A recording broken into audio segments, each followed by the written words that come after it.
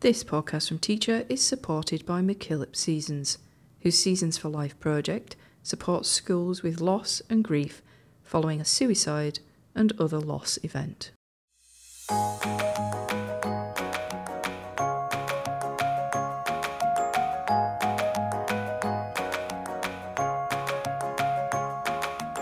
Hello, and thanks for downloading this podcast from Teacher. I'm Jo Earp. Welcome to episode 5 of the School Assembly podcast series. If you haven't heard this one before, we explore what it takes to build a school from the ground up. And in series 2, we're following Joe Camazato and the team at Beaming Secondary College.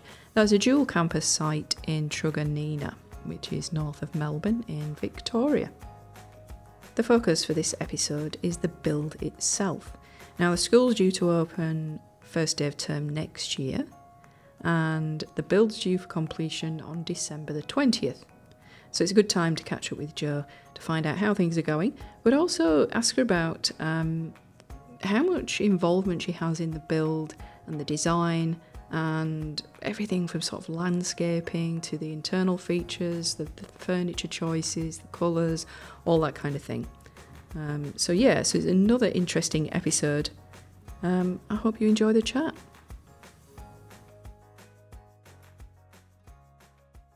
Jo, welcome to the podcast again. I think it's about 3 weeks since we spoke last, but I'm fitting another one in before the end of the year. It does feel a bit hectic, Jo, but it's nice to hear your voice again. So we're doing this one remotely, and the topic's going to be the actual building itself. But before we get into that then, how are things going with the recruitment? In terms of teachers, we're probably down to our last 1.5 teaching staff for the moment, fingers crossed. So I need 1.5 teachers, which sounds pretty funny, but people would understand that, like a 0.5 and a full-timer in math science and a part-timer in PE. And hopefully if everyone turns up to work for the end of January, we're done with teaching for a little bit with the staff. But I still need quite a few educational support staff. But that's okay. We'll keep going in that space. Okay, cool. But that's good to hear because things were a bit dicey, weren't they, for a while, as it's been for everybody, really. 100%. It has been a very challenging space. But it does feel that we've accomplished quite a lot in that space now. Mm-hmm. So on to the focus of this episode then. As I said, that's all about the physical build. So at the time of your appointment to Beaming Secondary College principal, I'm assuming then they've got the site, in your case sites, because it's two dual campus, and they've already got the builder locked in, yeah? That's absolutely correct. In fact, usually, I was appointed in April. They should have started, and they did start because obviously schools take a while to build. And so a lot of the decisions made about the school have already happened when the principal has been appointed. Mm-hmm. And then you kind of oversee the build itself then on both sides. So I was thinking about, if we're building a house, so anybody out there that's gone through building a house, you get to choose from maybe existing templates that they say, how many rooms do you want? It's all how it's laid out, right? Then you look at the materials, you think about the fixtures and fittings. You can pick, I want these gold taps from a bathroom because they're a bit more expensive and I want them to last. Or where you want the plugs to go and all the colours and all that, obviously. How much of that happens with a school? Which bits do you have a say in and which bits do you not have a say in? Yeah, so it is actually a little bit different to building a house. Usually all the sort of input on the layout, the plans, happens a year or 2 years ahead of time. And what happens is a reference group is pulled together. Sometimes that reference group has on it principals like myself who have established other new schools. So they're sort of giving their feedback on architectural plans about what worked really well in their new school, what doesn't work so well. There's usually someone from the Department of Education who has been a principal, like a manager on that reference group as well. Primary or secondary principals, that doesn't matter so much. And that's when there's input directly onto the plans. So I don't get a say into any of that. We do get shown plans, and by then, where the PowerPoints are has already been sort of decided, if you like. For us, it's more about checking common sense if things work. Like, are things where they roughly should be, so that in a practical sense, when a teacher moves into that space, can they access power? Is there a place for the screens to go, and are they getting glare from the windows, or should they go on a different wall? Again, a lot of that thinking is done for us. We're sort of just checking. And I think it's important people understand that, because I know sometimes people go, oh, do you get to choose the colours, and what about this and what about that? Yeah, look, the short answer to that is no. So the colour palette is already decided upon, and by people who specialise in that area. And as a principal of a new school, I don't worry too much about that. I feel that it's a privilege to work in a new space, to create a new community. So I'm happy to go with it. We do get a bit of say on furniture, and that can be a bit interesting, because that's definitely from my lived experience of what works with young people and what does not work with young people. Mm-hmm. So that's interesting. There's not a lot actually then that you get a say on. You kind of like the main contact then for the builders at that point? No, not at all. That's changed as well over the last few years. There's the Victorian School Building Authority. They are the main contact for the builders. And I've given information about what's going on. I can email my key people there. They keep me informed with what's going on, but I don't directly contact the builders for anything. I think it's a little bit different if you're on site at a school and your school's undergoing a new build on the block and you're refurbishing something, then you're the contact.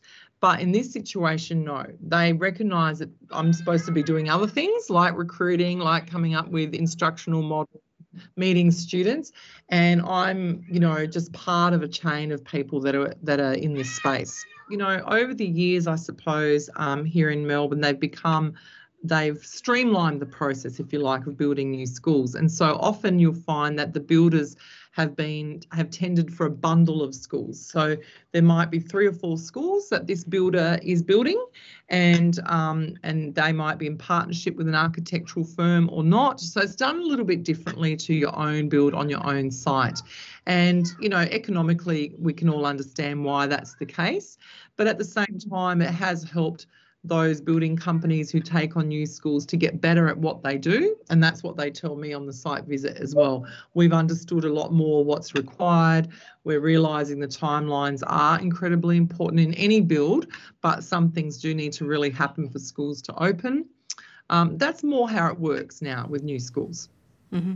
So this one's dual campus then. How far apart are the 2 sites? Yeah, they're only 1 kilometre and 600 metres. See, I know exactly because it's been mapped out for me. So 1.6 k's apart, which is great, because when eventually we do have our own Year 9 students who have to travel to the senior campus, it's not very far. But probably more challenging for us in the first couple of years is that staff are working across campus. And, even this morning I was saying, I haven't even thought it through. Where will I be on the first day of students? Will I be with the Year 7s who are starting high school for the first time and welcoming those families and young people through the gates, so to speak, or onto the grounds? Or will I be on the senior campus with Year 10s, where we have double the number of students, and they're equally feeling, I suppose, a bit excited and anxious in the same way, because they've left their prep to 9 schools for most part and moving it onto a different site and in a different sort of parameter with Year 10, 11 and 12. So I don't know. I haven't thought about exactly where. I've just thought about the fact that I've got to try to work it out. And there are many of us who will be travelling across between the 2 campuses. And we're just going to have to see how that really plays out. I would imagine that as we get bigger and more complex, that for the teachers that will become harder. But I always want to provide that opportunity for people to travel, so they're not just teaching in one sub-school if that's not what they want to be doing, and that's not their area of expertise is wider than that. Mm-hmm. So all these things to take into consideration. God, I bet there's loads of these things that pop up, and I'd not thought about that either. Do you have lots of similarities between the 2 buildings themselves, or are they completely different designs? No, I think you can see that they are belonging to a family, if that's a better way of saying it.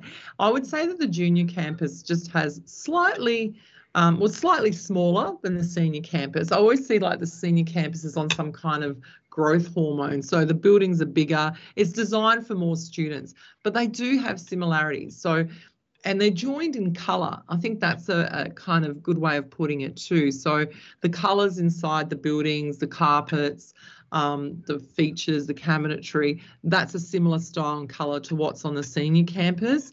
But I think it's just less on the junior, but not lesser, just less. So we don't have as many science labs because we're not going to need as many science labs. We're not servicing the same amount of students on the junior campus as we'll be servicing on the senior campus. So therefore, on the senior campus, there's a whole building dedicated to science laboratories, whereas on the junior campus, there's just the two, in a building with other spaces that can be used. Mm-hmm. Yeah, so they're similar, but there are those things to take into consideration, the types of subjects you're teaching, I suppose the numbers of staff you've got, the size of staff rooms, the fact that kids are bigger as they grow up, that's what tends to happen. Yeah, definitely. So, the staff room, for example, at the senior campus is really huge, but it's also being built for the future. So at the moment, the school might, with stage 1 build on the senior campus, take up to 800 or 1,000 students. But when stage 2 happens, it's expected to be much, much bigger than that, maybe even double the size. So the staff room there sort of reflects that at some point there are going to be a lot of staff on the senior campus, whereas the junior school, the predicted size there is 600 students to maybe 800, and that's probably, where we'll be for a little while, and the staff room reflects that size as well. Mm-hmm. And then you've got all the landscaping as well. What's it like in terms of sort of facilities on the sites and land, what you can do with that? Yeah, look, I think the landscaping, I'm kind of a bit excited about that. What I've noticed in terms of features on the junior campus, and sometimes it's a surprise, like you see these things on the plans, but then when you actually go to a site visit and you go, oh, that looks fantastic. So what they've done for the year 7, 8, 9s is they've put a lot more sort of age appropriate, I'm going to call it play equipment, because it's not fitness circuit equipment. It's definitely climbing, sort of structures and things where kids can hang out. And I think that's really terrific for the younger students. Often we think when they leave primary school year 6 that they don't want to do that anymore. Like, it's too cool for school and they'll just sit around and talk. But often we find there's quite a large group of students that enjoy that sort of playground equipment, as long as it's bit more sophisticated looking, and it also helps young people who maybe don't have as many social contacts as they like, because you can safely go and hang out in a playground and talk to those that are climbing next to you. We will have some green spaces as well, so that, and sort of outdoor basketball courts, and where they play handball too, and foursquare. So that's really terrific. On the senior campus, there's an oval coming on board. That won't be till the middle of next year, but that's terrific as well, because I think having a really large green space that the community and the students can use is important. And we do have more fitness outdoor equipment there, so stuff that can be used for PE circuit, but I also find that students like to hang around with that too. The great thing I saw that was ready last time on the site visit at the senior campus is there are a lot of places to sit and socialise. So actual like picnic style tables and benches are scattered throughout, which is really great to see, because sometimes, people don't realise students don't always want to sit on a step or on a mound. They actually do enjoy, as they get older, to sit in a more adult type formation, and it does encourage that kind of social contact. So that was terrific. I was too busy looking at the climbing equipment on the junior campus to really notice what else was going on out there. And the other really exciting thing, and it was exciting because it was a bit of a surprise, it kind of lifted off the page, was on the senior campus there's like quite a large outdoor amphitheatre.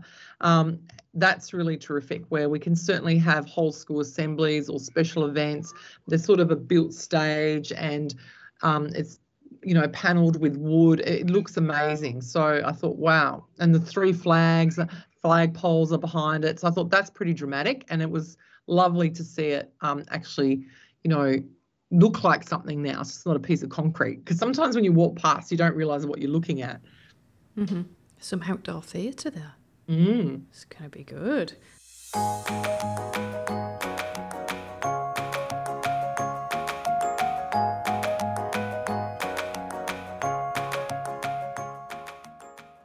You're listening to a podcast from Teacher Magazine, supported by MacKillop Seasons, whose Seasons for Life project supports young people affected by suicide and other loss events throughout Australia.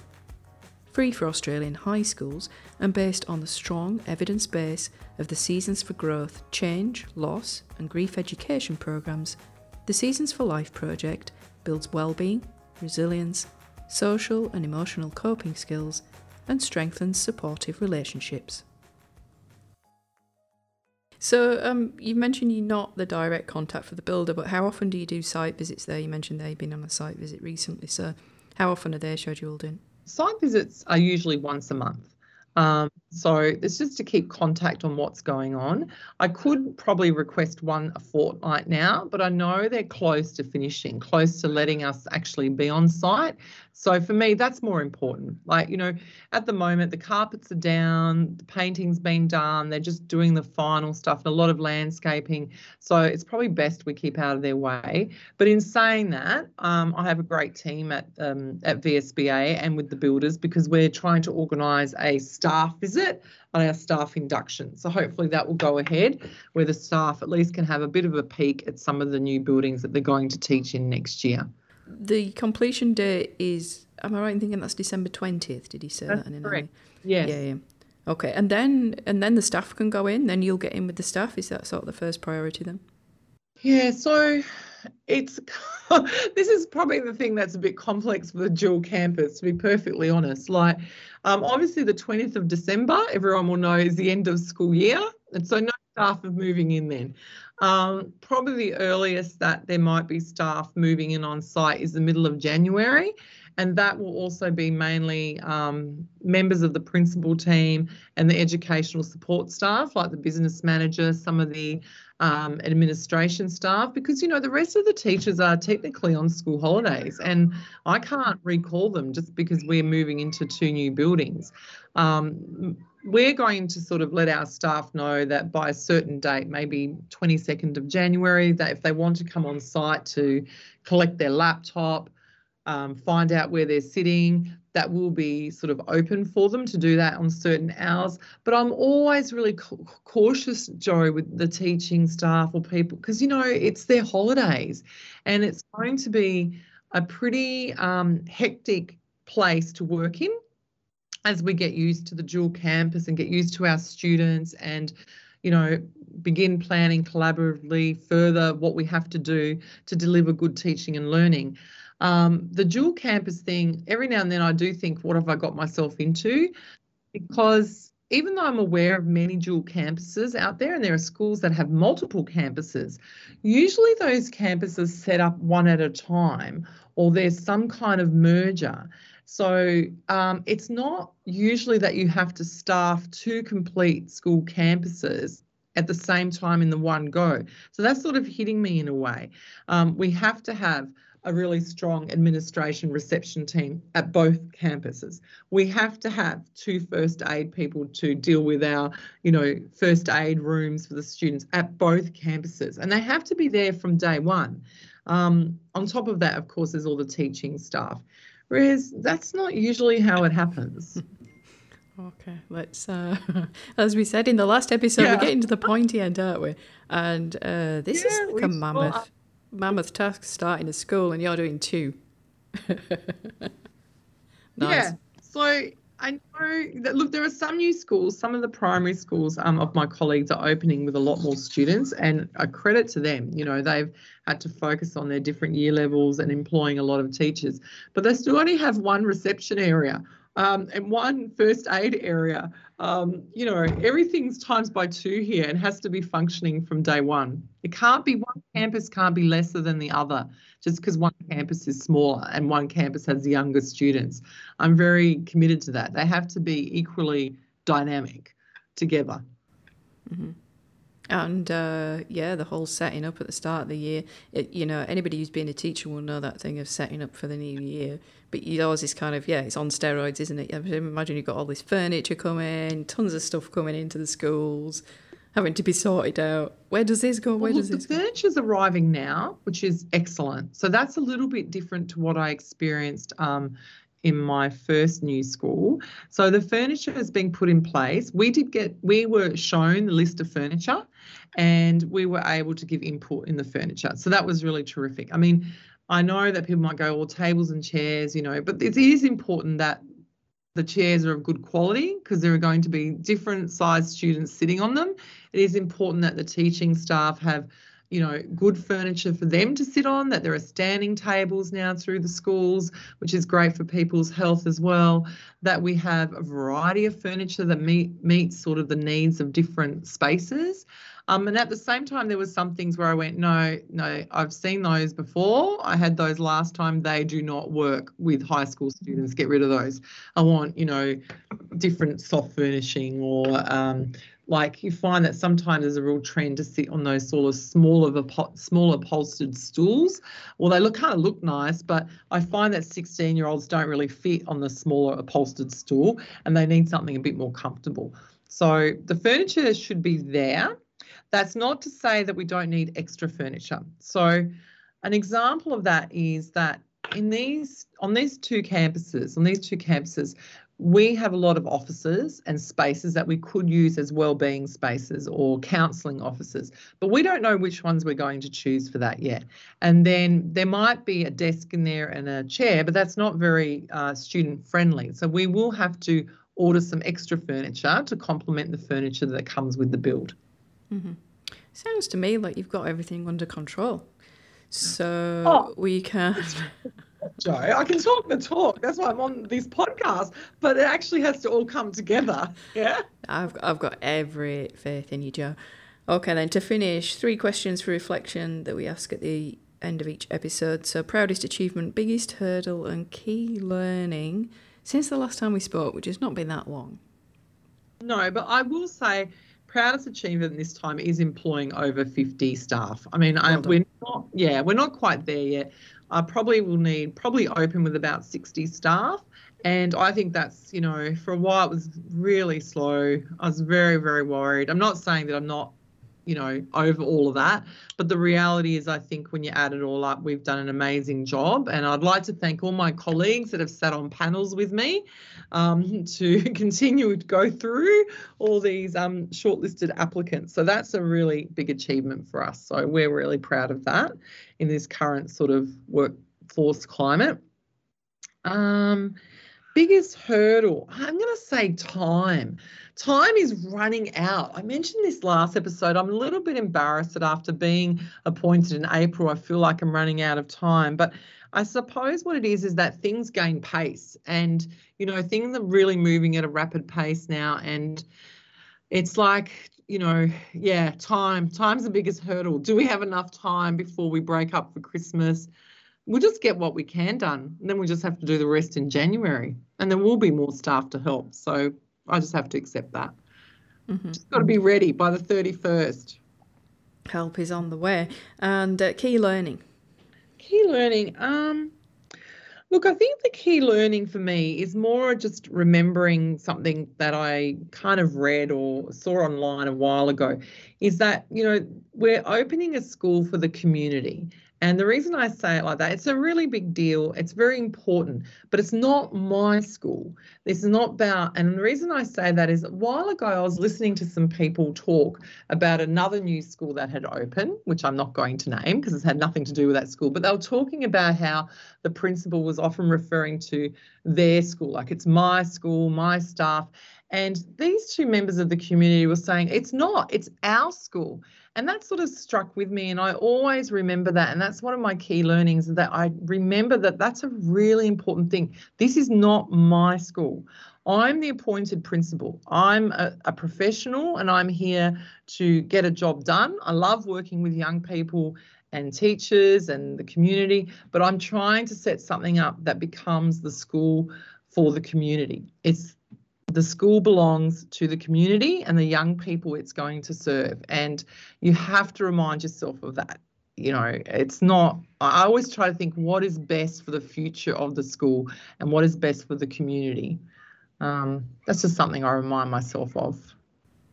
That is a great note to end on. As you say, time's running out before the opening, but there are a few weeks to go.